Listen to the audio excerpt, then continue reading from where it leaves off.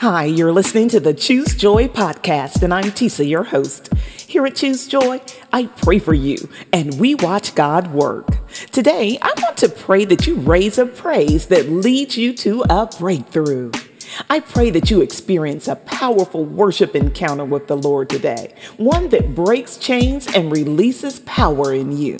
Go freely before the Lord today and worship Him with your whole heart.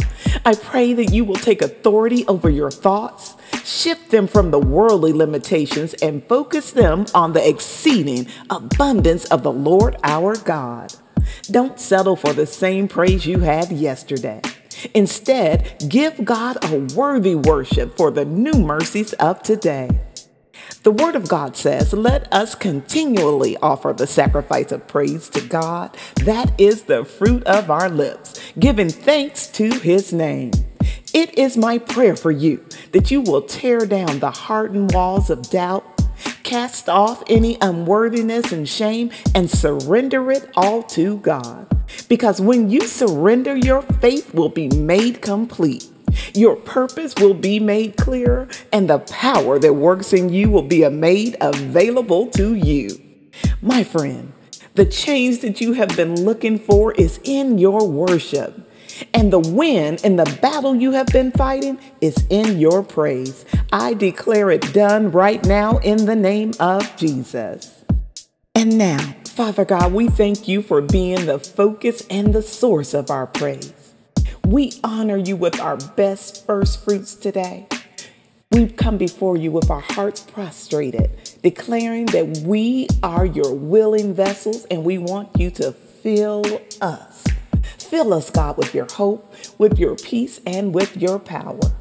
We declare a breakthrough from everything that has placed a limit on what you are able to do for us. We break any yoke that we have assumed knowingly and unknowingly in the name of Jesus. We pray.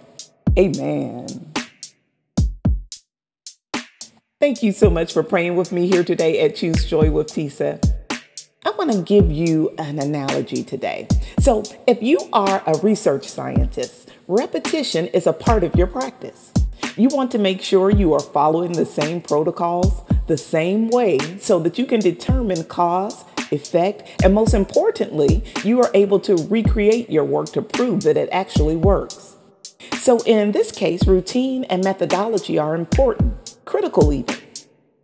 But when you are talking about praise and worship, routine methods can hinder your encounter with the supernatural that God has for you. So I want to encourage you today not to lock God up into one place or to one specific time in your day. I want you to invite the divine into all parts of your life. Because when you enter into praise, you should expect a right now encounter with the Lord like never before. When you worship, you should anticipate being changed, being fueled, being transformed. I want to encourage you today and every day to bring your best praise with the intent to leave better than when you started.